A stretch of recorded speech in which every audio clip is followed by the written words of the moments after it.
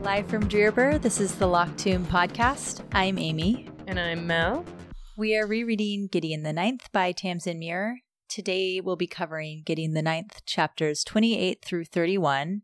This is the bit where Gideon has the most horrible tea ever with the 8th house. It goes really poorly. And then immediately afterwards, she finds Protesilaus' head in a box. And then we get to the motherfucking pool scene. It's the scene we've all been waiting for. Truly. All ye gays gather around. The pool scene approaches. Before we get into it, Amy, I've got a question for you. Yep. What does the 9th house say before setting down for dinner? What? Bon appetit. Oh my god. I was like, grace? Prayers? Oh, well, yeah, sure. That too. Trying to like make bone puns in my head. Wow. All right. Bon appetit. That's a good one. Bon appetit. Did you come up with that one? Let's get ready for this yummy episode. Yeah, I did come up with... I come up with all of them myself. Okay. That's very good. All right, let's jump right into chapter 28. So we last saw Gideon get really pissed at Harrow. They had that big fight in the hallway, as you know, as happens every once in a while with your girlfriend. And Gideon... Not girlfriend. We don't know. We'll get to this later in the episode. Gideon decides to take her revenge on Harrow by having tea with the 8th house, which is very funny. So she ends up at the 8th house's quarters, which looks like a hospital, and like from what I imagine when I read it, it's very sparse. It's minimalist. They practice minimalism. Yes. Ew. And I can totally see how a lot of the houses are like their founder lictors, but the 8th house is a lot, just like seems to be like Mercy Morn to the core. You know?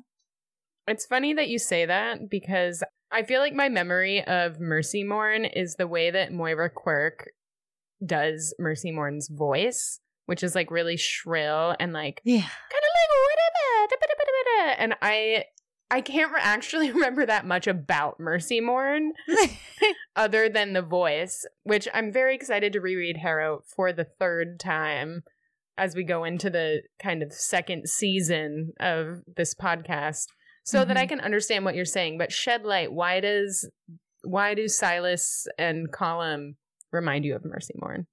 Mercy Morn is very rigid and kind of black and white, and is also very devout in her worship of God, but in this kind of like weird performative way that I feel like Silas is also. So Gideon is at the 8th house's quarters. She's greeted by Column, who takes her weapons, and then she goes and sits down with Silas, who just got out of the shower, and Column like braids his hair. It's so weird. We get a really intimate peek into their dynamic, and I would argue that they have the most abusive relationship of any of the Cavalier and Necromancers. Yeah. I mean, it is like Column is Octokizaron's servant. Right. And I found it really interesting in the description of their rooms. They say that the only splash of color was an enormous portrait of the emperor as kindly master with an expression of beatific peace. I did a bunch of research to figure out is kindly master is capitalized here. And I was trying to figure out what that's in reference to. And it's a phrase that's used to describe basically the portrayal of someone who has enslaved people as like a kindly figure. Like, yeah, they had enslaved people, but they were nice to them. You know, it's this like false kind of picture of someone who is oppressing others with the caveat that, oh, well, they're not that bad. And I thought that was an interesting portrayal of God in this moment. And we haven't met God yet, but it's very much kind of an accurate picture of God. Yeah. And how they all worship him.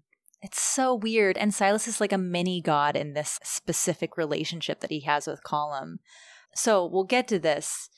But basically, we learn that Colum was engineered for Silas to like be his servant and siphoning battery because their blood types are compatible. Essentially born into servitude. Yeah, but he's also his uncle, like they're family. It's super weird.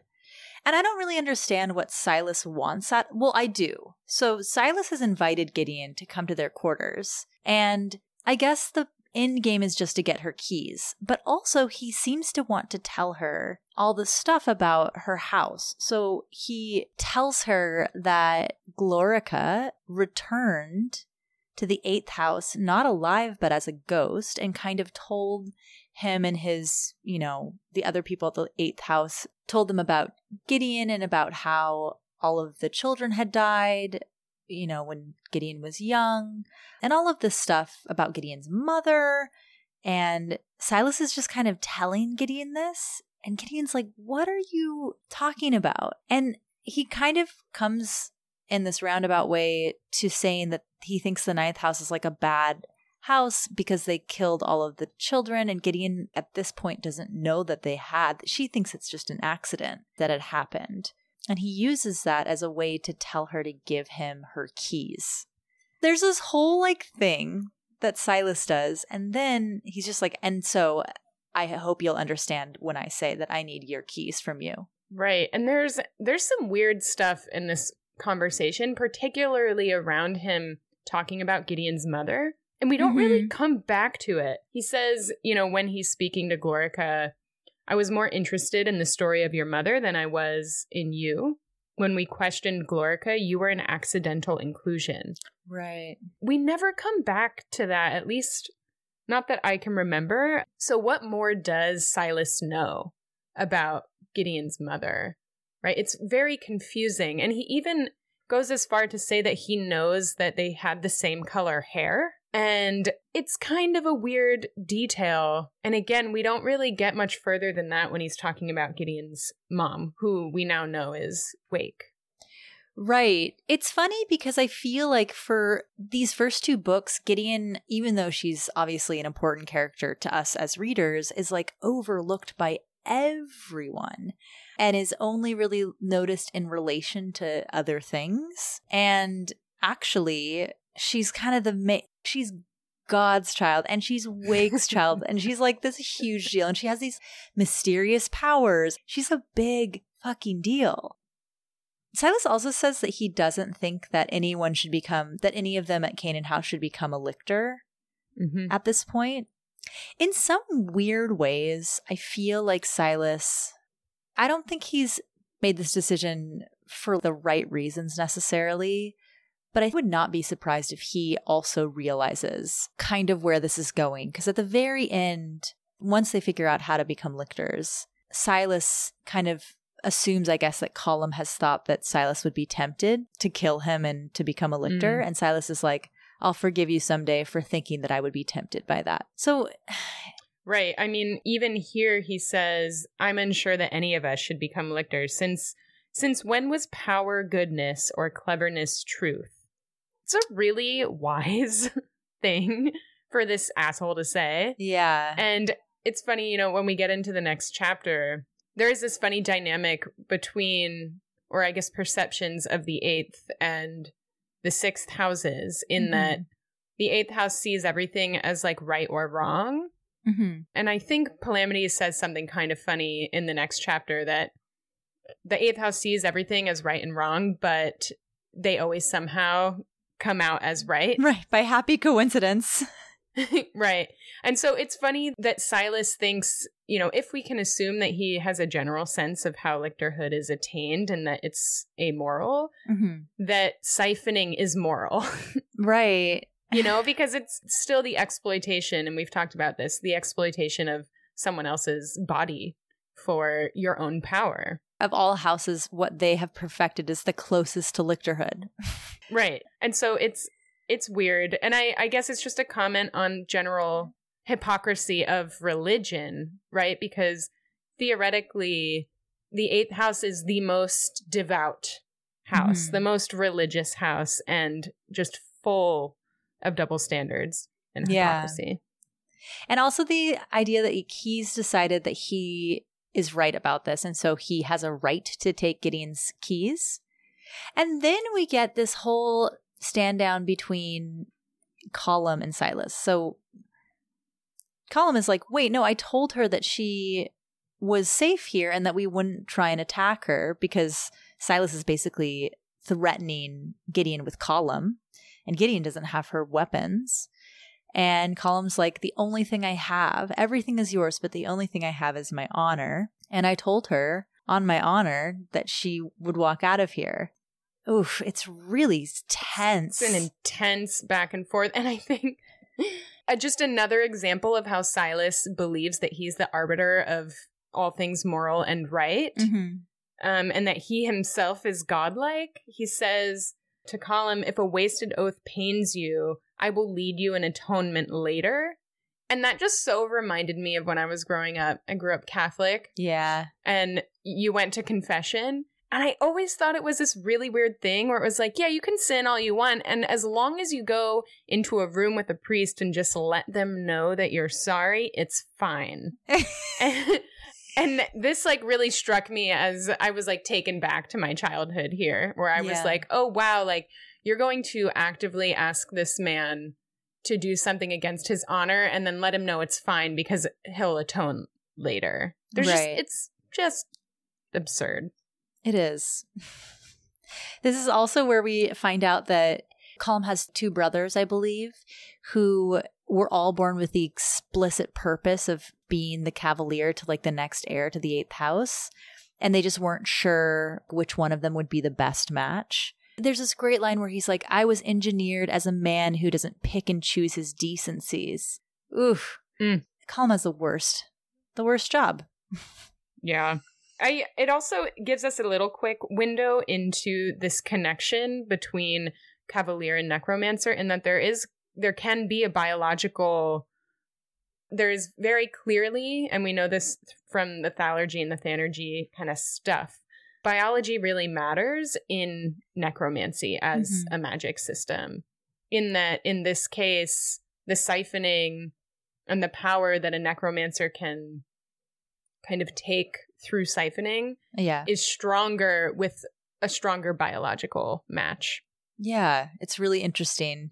I'm not sure if other houses practice something similar. I know that, well, no one else really seems to siphon. I know Camilla and Palamedes are related, but yeah, and it's also just shows like how institutionalized Cavalier Necromancer stuff is. It's very formal on other houses. You know, Camilla applies to be Palamedes Cavalier, and right.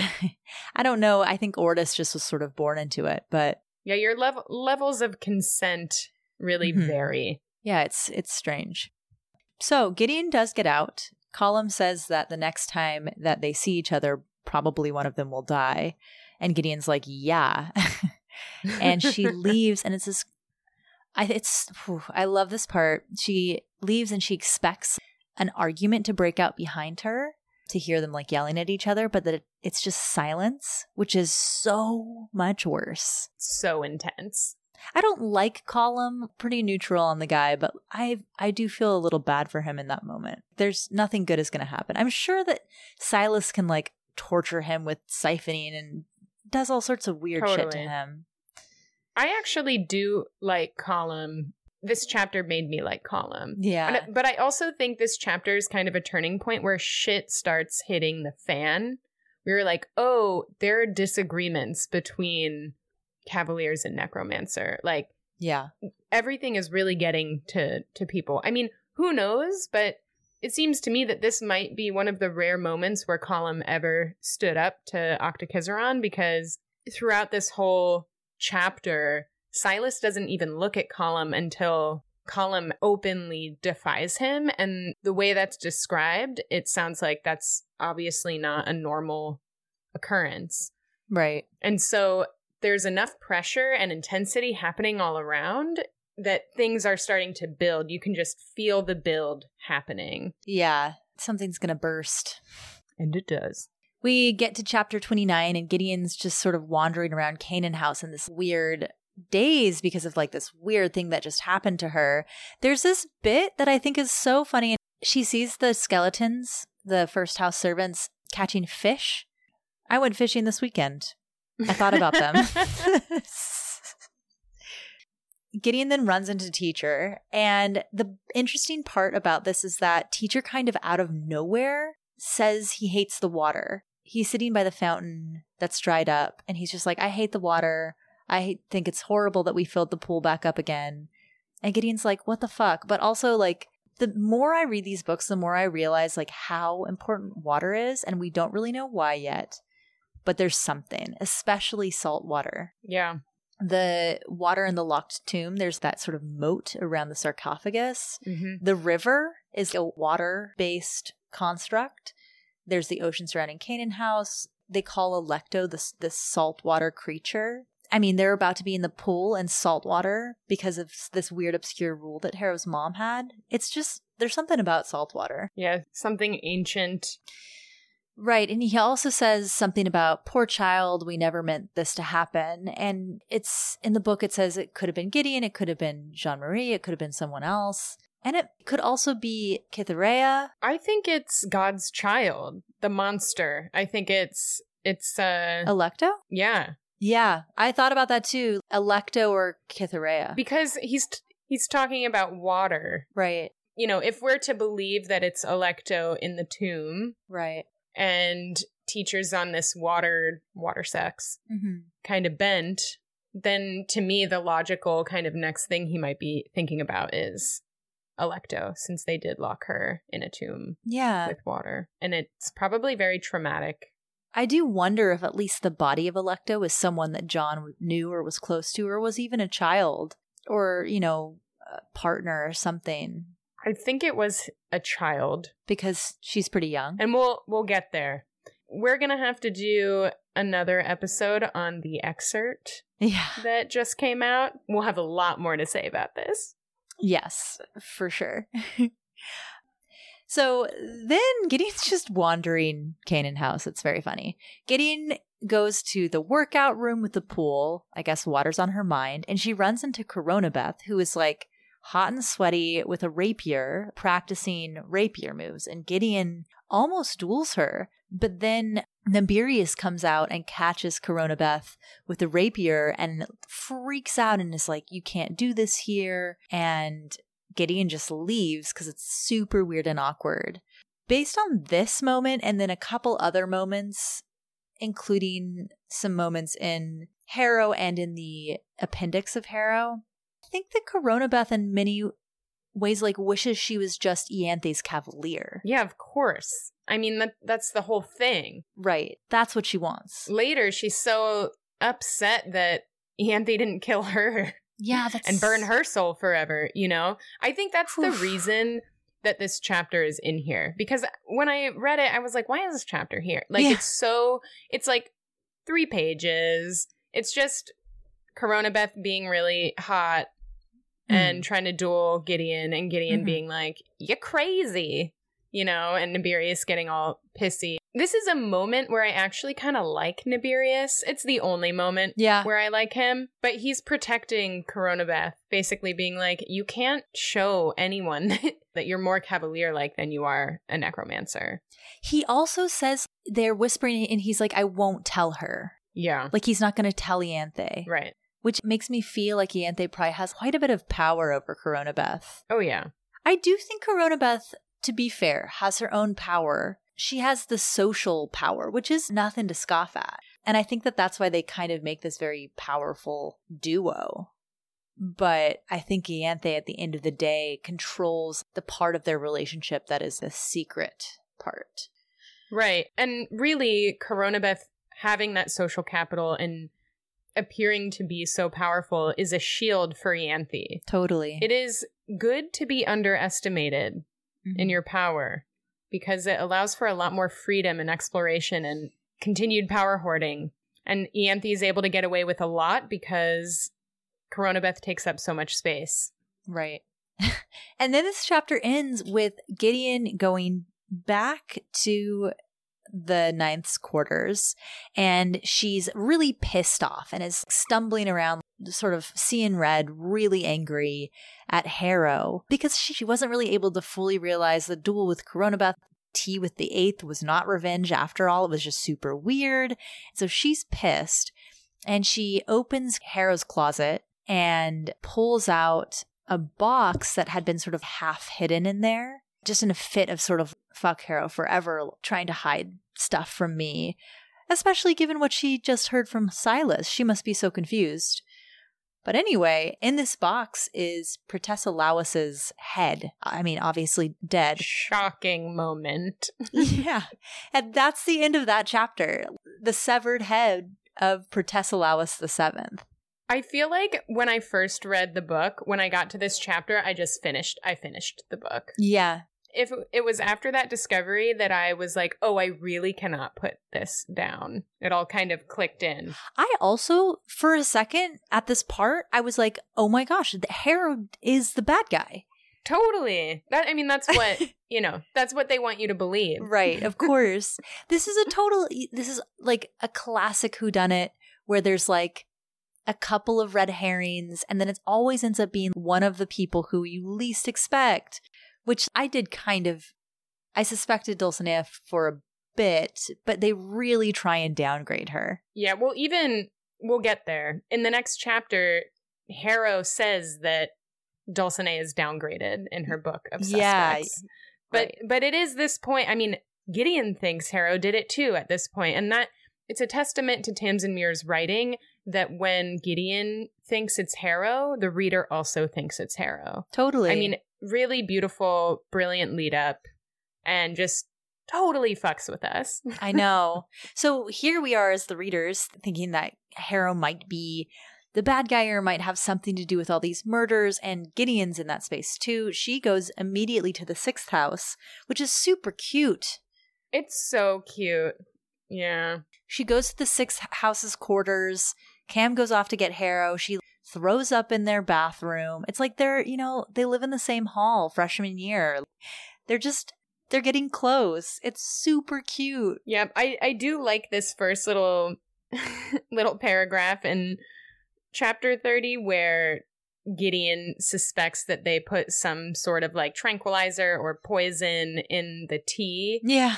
And the six both drink their tea, and to prove that it's not poisoned, and they're like looking at Gideon like, duh.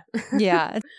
They've done nothing to suggest their untrustworthiness, and yet the Ninth is hard to win over in terms of trust. Right. Gideon has had not a lot of trustworthy people in her life. There is this really cool bit. So Gideon's saying over and over again that she wants to deal with Harrow, and she's freaking out, and she asks Palamedes what he would do if he found out that Camilla had murdered someone. And Palamedes is like, I would, help her clean up the body. And Gideon's like, what? But he has a good point, right? Like, he trusts Cam so much that if she killed someone, he would trust that it was for good reasons. And for obvious reasons, Gideon is not there with Harrow. I feel like when I read this, I immediately had that Backstreet Boys song stuck in my head that was like, I don't care who you are, where you're from, don't care what you did, as long as you love me. I was like, that's the... I'm going to think about that every time. That's the Six Houses mantra with each other. They just like really deeply love each other and trust each other, and it's something to aspire to. Not that accountability is not important. If you killed someone, we're going to need to talk about it. But if I killed someone? Yeah, if you killed someone, I'd be like, all right, I'm going to give you the benefit of the doubt, but let's talk this through. And oh, brother. But no, it's a great moment. I think about Cam and Protesilaus' relationship as one that Harrow and Gideon move towards for themselves. Mm-hmm. You see what trust really looks like between those two. Yeah. And here it's such a stark difference right now in the place that Harrow and Gideon are at, and they're not quite at the point of trusting each other. but we're moving in that direction. Right. And then so after this little bit, Gideon ends up telling Palamedes, and this is when we learn this kind of big secret that Gideon has. Obviously, Harrow has a million secrets, but Gideon's had this secret that we as readers haven't learned yet, which is that she thinks that she killed Harrow's parents. And she tells Palamedes this story about how when Harrow was young, she and Gideon did not get along and were constantly fighting, and yet, also kind of constantly in each other's pockets. And Harrow ends up breaking into the locked tomb, or opening the locked tomb. And Gideon, because she, Harrow's like her childhood nemesis, goes and tattletales on her to Harrow's parents. And as a result, Harrow's parents end up committing suicide along with their cavalier.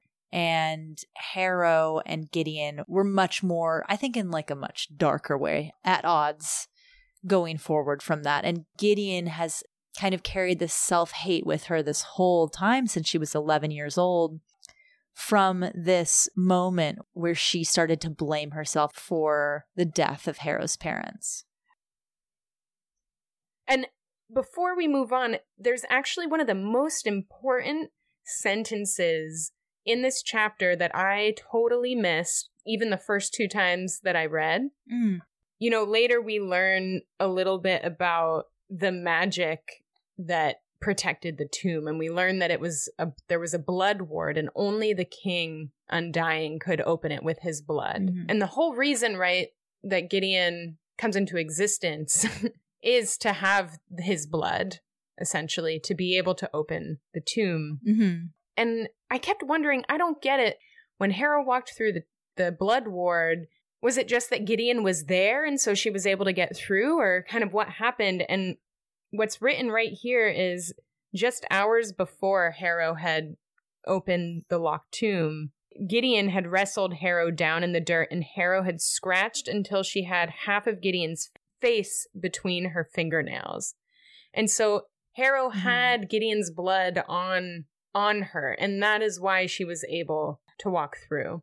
Yeah. I didn't catch that the first time, and you don't even think that line is important until maybe the last 2 chapters of Harrow. Yeah, for sure. I think that I didn't realize that is how Harrow got in until there's some other mention of it in Harrow, and that's when I got it. But I read all of Gideon and all of Harrow pretty much and was like, I have no idea. But yeah, it's because she had Gideon's face in her fingernails. Yeah, it's pretty wild, but you would never be able to pick up on that in your first read. No. There's so many little lines that become so much more important in Harrow.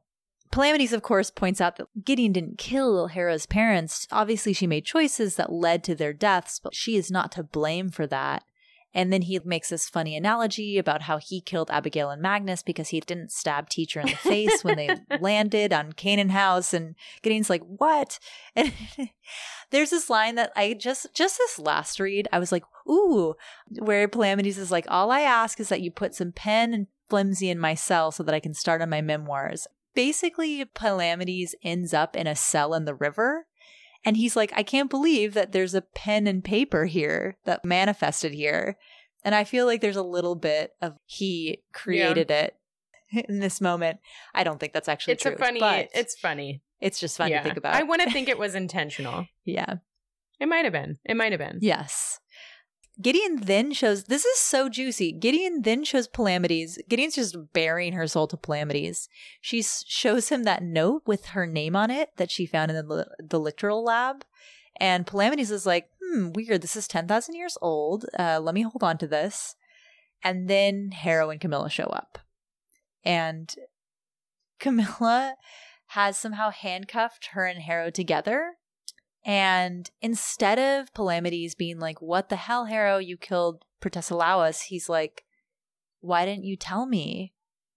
So he already knew, like he's known this whole time that Gideon's been freaking out. And I'm kind of like, Palamedes, you couldn't have said something, but. Yeah, I mean, it he knew. Builds up the suspense. It makes it more shocking for us. Right. But I also kind of think that he wanted Harrow to say it. Like, he wanted Gideon to hear it from Harrow. Yeah, that's true. And Palamedes is wiser beyond his years. He is just so, the way that he talks to Gideon, I feel like so many of us, when we're young, blame ourselves for things that are so far out of our control and where adults have failed us.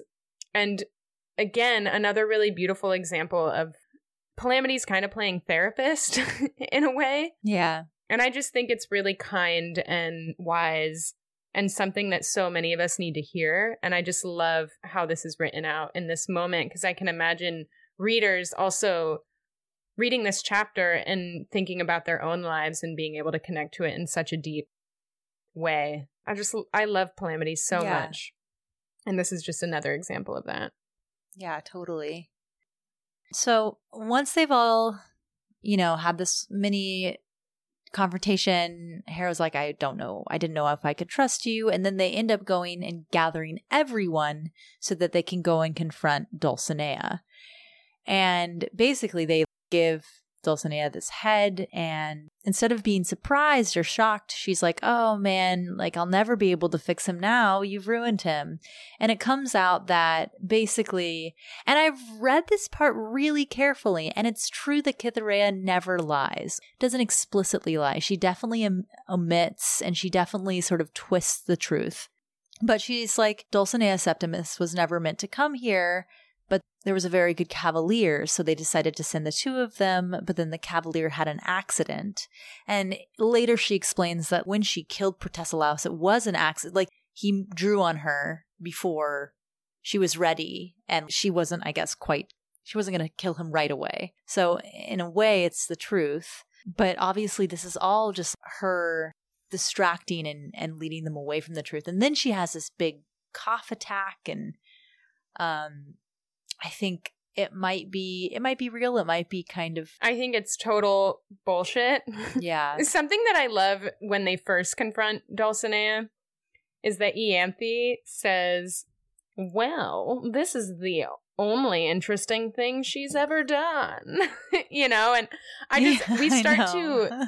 Ianthe starts to get more magnified towards the end of this chapter. And we'll talk about that in a minute, but... She does. You get a little taste of what you're about to experience in the next book with Ianthe. Yeah. I think the other real stretch is that Cytherea speaks in the hypothetical and tells a lot. She basically claims that there was an accident and that it was a conspiracy for the whole seventh house to basically puppet Protesilaus because this is the best chance that they have. And she says all of this in the hypothetical. I mean, it's a real stretch. Yeah, it is. She's obviously, she's lying, but she's not lying. She's twisting the truth, which is almost worse. But she's a little bananas. So she is. She's definitely gone through it. It's interesting that a little bit later, Harrow says that she's downgraded Dulcinea, but Harrow really seems to indicate that something is up and continues to push, say, this is not possible. Yes. Because I think someone says, oh, well, when you're dying, you become a stronger necromancer. And Palamedes basically nips that in the bud real quick. And Harrow is really just pushing, like, this really isn't possible. And Cytherea is like, well, how about all of the... if you had many people in on this. And she's like, it's still not possible. Like, now Protesilaus is here and you're the only one here. And so she knows something is funky. Right. And that this should not exist. But Cytherea still claims that this is just a practice that they've been perfecting in the seventh house for many, many, many years. Yeah. I love that Harrow tries to claim that the head is hers by finder's rights. I found it first. Yeah, it's really funny. There's also a really funny Ianthe joke. Oh, it's so good. Which is basically how Ianthe is, I feel like, the entirety of Harrow. But someone says, I forget what the prompting is. No, this is important. This is funny too, even before. The prompt is important. Corona is agreeing, like, no, Harrow, it's not your head. And she says, today isn't the day when we start to use one another's bodies, or tomorrow, or ever, we're not barbarians. Which is hilarious in its own right, for what we know. Yeah. And then Ianthe says, some people will do anything to get ahead. Yes. Sheer prevarication. Some people will do anything to get ahead. It's good. It's a very good joke. I bet Tamsin Muir had a good laugh when she wrote that joke. Oh my God. No doubt. I mean, Tamsin Muir obviously had a really good time writing this. You can just tell. Yeah, definitely. There's this really funny bit also from Judith. Everyone's coming through with these jokes where Judith is like, does anyone else want to like come forward and admit that they're already dead or a flesh construct or any other relevant objects? Then Dulcinea has another cough attack. We're kind of like, we forget that that's what Judith just said. But I just realized reading this that teacher comes in a couple paragraphs later, having heard what Judith had just said, and says, maybe later, Lady Judith, because he is another relevant object. Right. It's just such a funny, I had not noticed it, but teacher's basically like taking this at face value and is like, oh, I'm not going to admit it now, but we've got a lot of people who are not just normal humans around. Totally. There's also a funny exchange between the third house where Nibirius is like, I always said he didn't look right. And both the twins are like, no, you didn't. What are you talking about? I don't know. We just get a series of really funny interactions between the characters, and it's a good chapter. It is. And it's loaded. So the second basically says to teacher, you need to contact the house. Yeah. And teacher's like, I can't. And in that moment, Judith and Marta are like, and then they leave. And so later we find out that that's where they're going. Yeah, so actually timeline-wise, everything from this moment forward happens very quickly. This is in like 48 hours. The rest of everything happens. Yep. Or even less. I think less. I think it might be like a 24... Well, it's between a day and 2 days, I would say.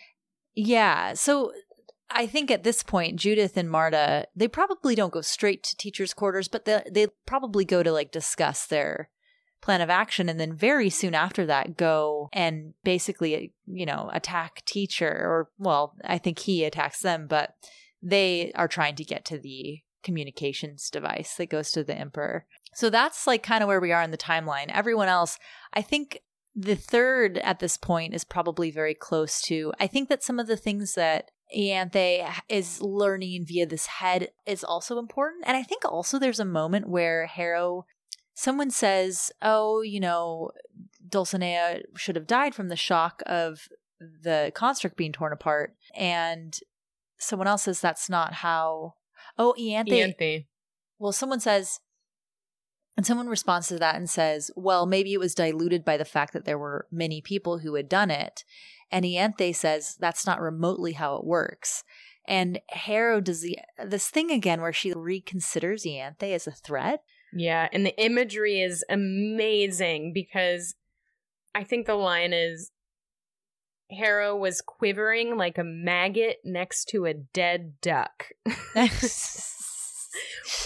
Which is funny because when as I am wont to do and glossed over any details on my first read, I would have interpreted that quiver to be fear of Ianthe, but a maggot next to a dead duck is hunger. Yeah. So interesting. She knows that Ianthe's a threat and she wants to know more, and she's really hungry for that knowledge. Yeah. So I think that pretty much covers chapter 30. And then we get to chapter 31, which is just pretty much entirely the motherfucking pool scene. The pool scene. It is such a good chapter. I feel like it is the most fan-arted scene of either of the books, I think. It is beautifully written. It is the gayest thing you'll ever read in your young gay life. So gay. It is so good. I am on an emotional roller coaster through this chapter. No matter how many times I've read it, and I've read this chapter more than I've read the books. Sometimes I just go back and I read it because it's so good. Yeah, I do that all the time. The part where Harrow freaks out and is like, I have tried to dismantle you. Yeah. I I mean, I literally just got goosebumps. Let's go through it. And then we're going to spend some time. All right. Let's just walk through what happens really quickly, and then we can talk about things we noticed. How about that? Cool. So Harrow leads Gideon away from this meeting of necromancers and cavaliers to confront Dulcinea, and Gideon is about to freak out at her, but Harrow's like, can you please follow me? And Gideon is kind of taken aback by the please and follows Harrow. Harrow takes her to the workout room / pool and takes off her robes and gets in. And so does Gideon. And they have this big conversation where basically the biggest takeaways information-wise are the knowledge that Harrow's parents and family killed everyone in their generation in order to create Harrow with the Thanergy that was released. And we also learn about, more or less, we learn that Harrow's, quote unquote, in love with the body in the tomb. I feel like that's kind of the main information we get from this. Well, we also learn that Gideon doesn't die. Oh, yeah. And that's a big deal. Right. Which Gideon's like, why didn't I die? Why didn't you guys try and kill me? And Harrow's like, we did, and you didn't die. You were right next to the vent with this bacteria that we were killing all the rest of them with, and you just didn't die. When I read that the first time, I just kind of took that at face value and didn't really read into it. But it's because she has powers. So that's basically what happens. However, so much more happens. And it is... I feel like my heart beat so fast through this whole chapter, and I just wanted them to make out, and they didn't. So let's talk about what doesn't happen. They don't make out. They don't make out, although there are so many times where Tamsin Muir definitely wrote it to be like, you as the reader are like, oh my God, this is the moment. Yes. There's this moment. So at the very beginning, Harrow is standing by the pool and she says, the way it's written is, this is the time best. Has come. This is one of my favorite parts. Yeah, it's so Tamsin Muir's playing with us. She says, the time has come, and then it proceeds to say that Harrow drops her robe to the ground, ... And Gideon's like, what? And then Harrow continues to tell you everything. Come on.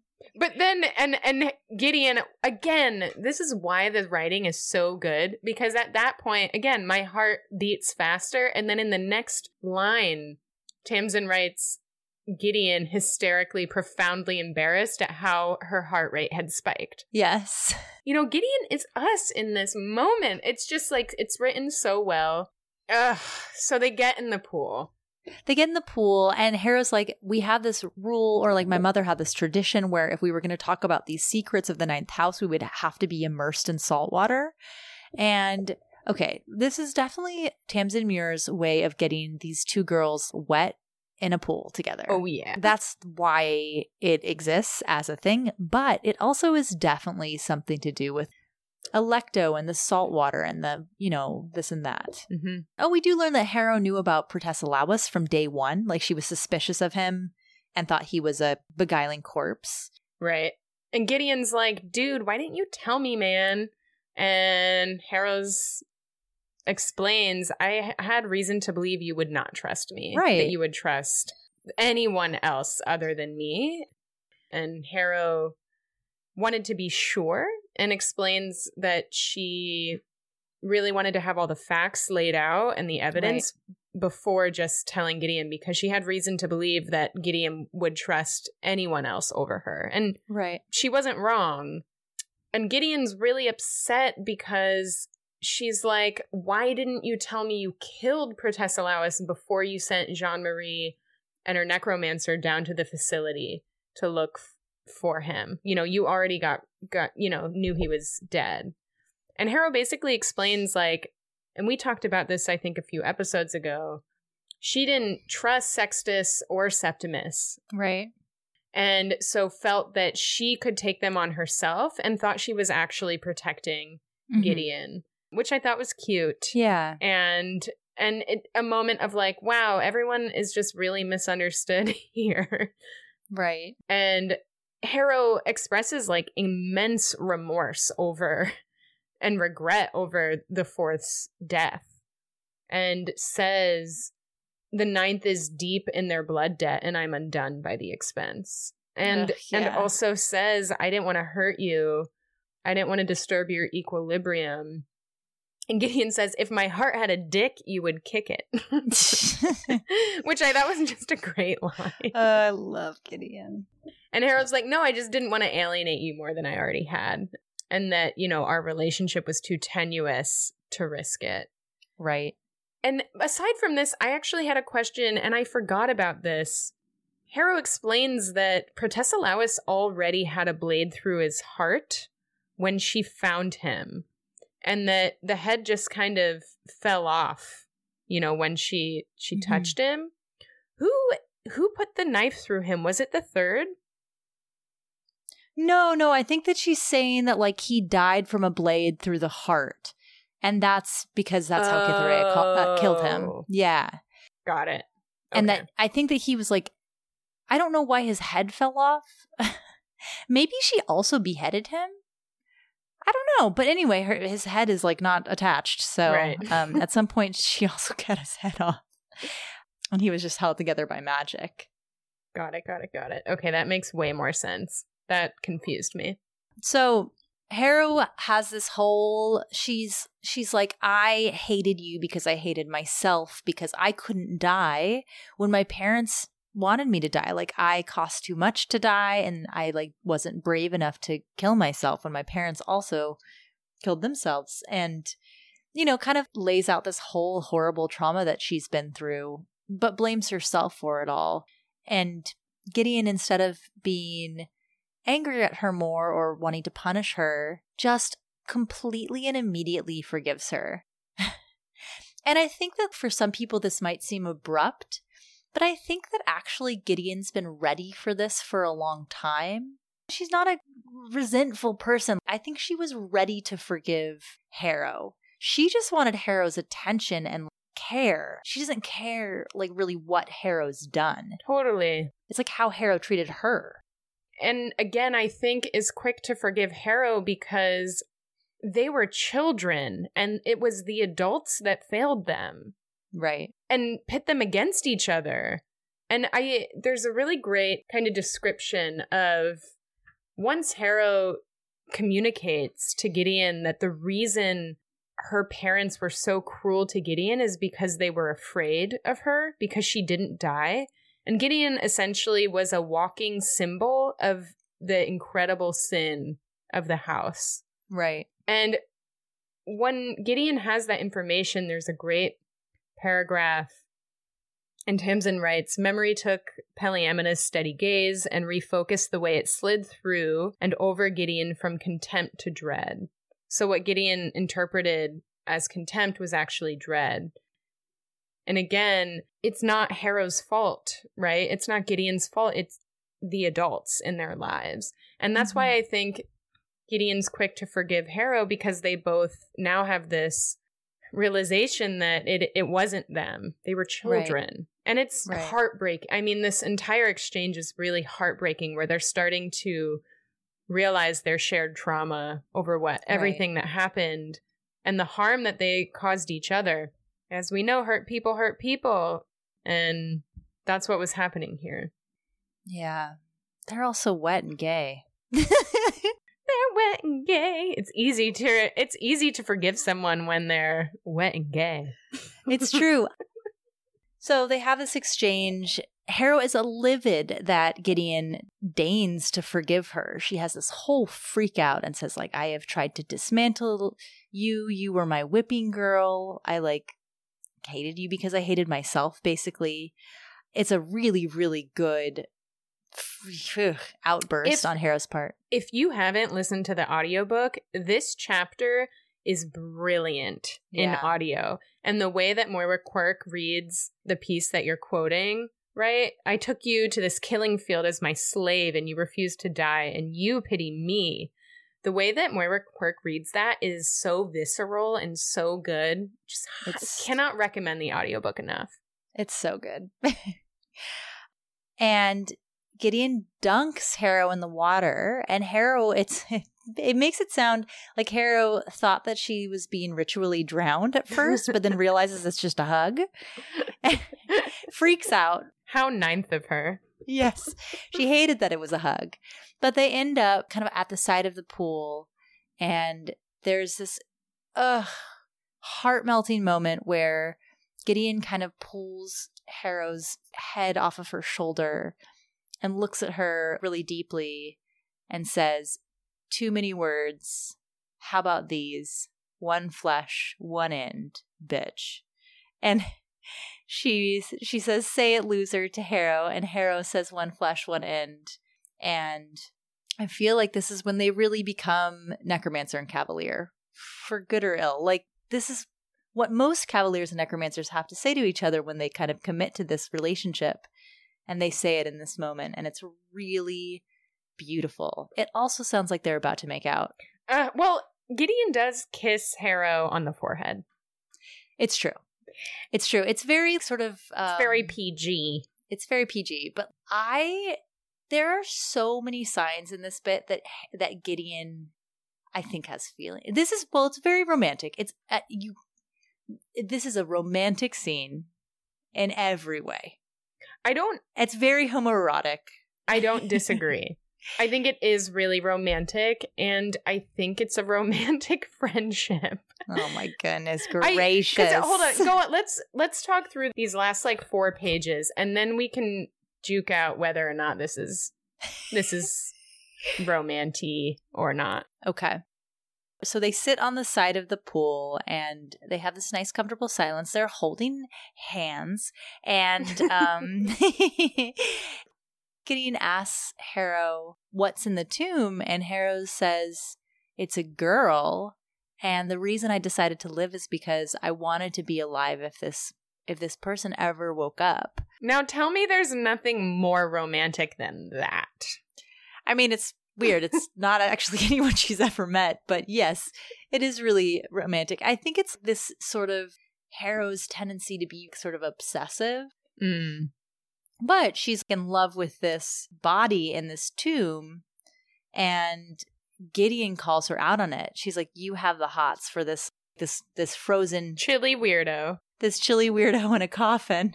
And the lead up to that, again, is another moment that Tamsin you think something's going to happen. Oh, yeah. It's, as she approached, Harrow grew very still, and her throat worked, and her eyes opened black and wide. She looked at Gideon without breathing in, her mouth frozen, her hands unmoving, a perfect bone carving of a person.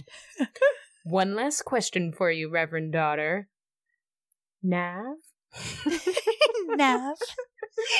"Do you really have the hots for some chilly weirdo in a coffin?" I think I put the book down after that. I was so upset.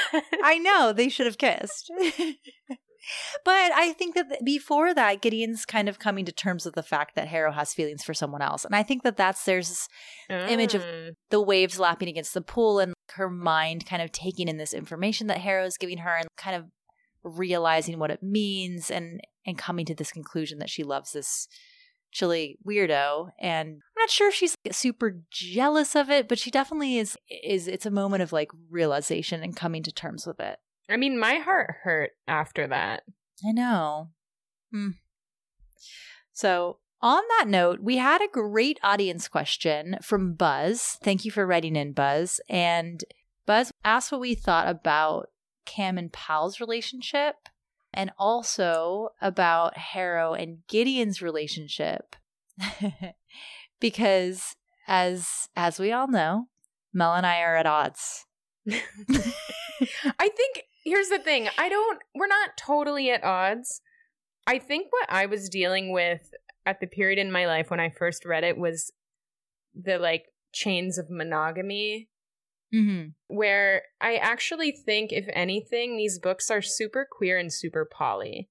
Oh yeah, for sure. And I feel that my Scorpio possessiveness really came out in this chapter, where I was like, no, I don't want Harrow to have feelings for anyone else. I just want Harrow and Gideon to be together. Yeah. And I do think there are different ways that there are different types of relationships that people have with different people. And I I do think there's deep love between Gideon and Harrow. Mm-hmm. I don't see it as a sexual kind of love. I see it as a romantic love. I see it as really doing anything to be around someone, to protect them, right? Like a really, really deep love. I see it as a couple kisses and hugs here and there, but I really don't see it as sexual in the way that I think there are sexual relationships in these books. They're not as explicit. We get like maybe one funny sex scene or in Harrow and plus the arm thing, you know, like, but these books aren't overly sexual, I think, between characters. But I don't even think it's suggested in these books that Gideon and Harrow have or will ever have a sexual relationship. So that's where I'm coming from. Yeah, okay, this is what I think. I think Harrow is pretty infatuated and distracted by this Electo, the body in the tomb. I think that her feelings for Gideon are very complicated and kind of hidden underneath a lot of layers of stuff. But I do think that she loves Gideon deeply and is very in this like sort of way where I feel like it's a super queer fine line between friendship and something more. But I do think that she recognizes that she is in love with Electo. But I think Gideon has feelings for Harrow. I feel like there are many times where they are expressed. There's mostly, so I'm basing most of this off of when Gideon comes back in Harrow and is kind of talking to Harrow in Harrow's body. She has this bit where she's like trying to make Harrow say gross things, and she's like, "You're very obviously attracted to," and like things like that, where there is this unspoken attraction that they definitely have, even if maybe it's never going to happen. But like, I think that there's definitely an attraction there. And also there's a bit where Ianthe's like, "You're just mad because she doesn't love you," or something. Oh, right. And Gideon's like, "That was never the point, even if I wanted her to, because she is in love with this thing in the tomb." And then after that, it says something like, I'm not sure which part of the conversation you would have been angry if you would have felt sorry for me or been angry at me for that conversation. And I know which one would have been worse. And I think that's implying that Harrow being sorry for Gideon after that conversation would imply that she doesn't share these feelings. I don't know if they'll ever get together, but I do think that especially from Gideon's side, that there is an attraction to Harrow. There's also the bit where Harrow smiles and it turns her face into an affliction of beauty that Gideon had heretofore managed to ignore. Right, totally. Yeah. I do not think that Gideon's desperately in love with Harrow in the super on the surface way, but I do think that she has this attraction to Harrow. And I do think that there is a world in which they get together, and I would not be surprised. Like, I wouldn't be surprised. We can all hope and dream. I think one of the gayest things in this chapter is, you know, after the chilly weirdo comment, the rest of the evening they can't be out of each other's presence, and they just talk all night about bullshit and whatever. And I'm thinking about like all the past partners that I've had where like you get together and then you're so excited that you just spend so many hours just talking and talking. That's just so gay and U-Haul-y to me. I know. I love it so much. We've all done it. It's funny because Buzz actually thinks the opposite of me, that Harrow is more up on this than Gideon is. Harrow is more aware of her feelings than Gideon is, which is interesting because I do think it's complicated. It's a romantic relationship. You're right. Whether or not it's sexual is TBD. Whether or not it actually happens, but whether or not this goes beyond, you know, deep platonic love, we'll have to see. But it's explicitly homoerotic. Yes. There's no doubt about that. Yeah. It's just homoerotic in like the most lesbian sort of way, which is just so much emotion. I know. Oh. Yeah. Yeah, I know about that. Also, Buzz was asking about Cam and Pal, and I know this has been a big debate in the fandom, a huge debate. It was not a pretty debate at some points, I think. But I think the thing is that Cam and Pal are obviously very tight. Some people think it's romantic and interpret it as romantic, or at least often that Camilla has feelings for Palamides. And then Buzz thinks that Cam is more of like an Ace Arrow character. And I've seen that theory before, and I think that's a really good theory as well. And so I think the issue is that because they're related, they're cousins. I think they're like second cousins. Because of that, it does get a little bit incestuous-y if they are together. But I would say, okay, Aval, they're not. They're not together in the books, as far as we know. But it seems like Palamides is really into Dulcinea. Right. And we've talked about this before. And again, why I think these books are so queer is because not all romantic relationships have to be sexual. Right. And regardless of whether or not a character is asexual, which would be great if we had that even more explicit representation, their relationships aren't about sex. Their relationships are about power. There's a lot of like power over.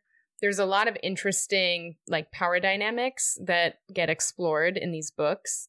And I kind of appreciate, even though, you know, we all want to see everyone have sex with each other, obviously. True. But at the end of the day, I really appreciate that these books are way more rooted in emotion and power and just go so much deeper than the sexual kind of interactions between characters. Yeah. Otherwise, it would be just like young adult. Right. And that's why there's so much discussion around these books is we're all coming at them from our own different experiences, our, you know, queerness in so many different ways that it shows up. And so honestly, you can believe anything you want about these characters. If that's how you know, want to interpret the dynamics, then there isn't necessarily a right or a wrong. And I think Tamsin Muir leaves it open on purpose. And that's what makes it so much fun to read these books. Yeah. And the interesting thing I think with Cam and Pal is that I think I was tempted at least to think that their relationship was sort of perfect, reading Gideon and even reading Harrow. And then it's really interesting. It was Judith in her writing in that appendix bit at the end of the paperback version of Harrow that kind of changed my mind about Cam and Pal. They obviously have a really, really good relationship in many ways. And whether or not Cam has romantic feelings for Palamides, she definitely is she literally is like holding onto this piece of skull that she's put together like a puzzle. And Judith is kind of like, okay, sure, you have this thing that you want to do. You want to, his soul's attached, but like you're holding on to this person too hard. You've made them into like something that they're not. They're gone. And I think in this book, they're gone is kind of a gray area. And we know Palamides is not gone. And again, and they like become, it's heavily implied that they become a lictor together. However that works in sort of reverse. But I do think that there's this obsessive, you are my everything. Even if it were a romantic relationship, is not necessarily healthy. Yeah, it doesn't seem like it's necessarily a super healthy relationship, or the way that Cam deals with Palamides' death is not necessarily like super healthy.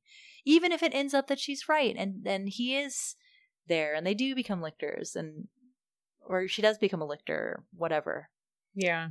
Arguably Harrow's way of dealing with Gideon's death is far worse. Oh yeah, no doubt. But I do think that I always thought that Gideon and Harrow had a fucked up relationship. Yeah, I kind of thought that Cam and Palamides had this perfect thing, but it's complicated. I don't think that they are perfect. I think that they're like enmeshed a little bit too much. That Judith makes a good point. And Judith is like, I went through this. I tried to be too close to my Cavalier, and my Cavalier taught me that we needed some distance, basically, and that was explicitly romantic. But I mean, if there is anything that Tamsin Muir is good at, and let's face it, Tamsin Muir is good at a lot of things. So many things. It is building really complex characters.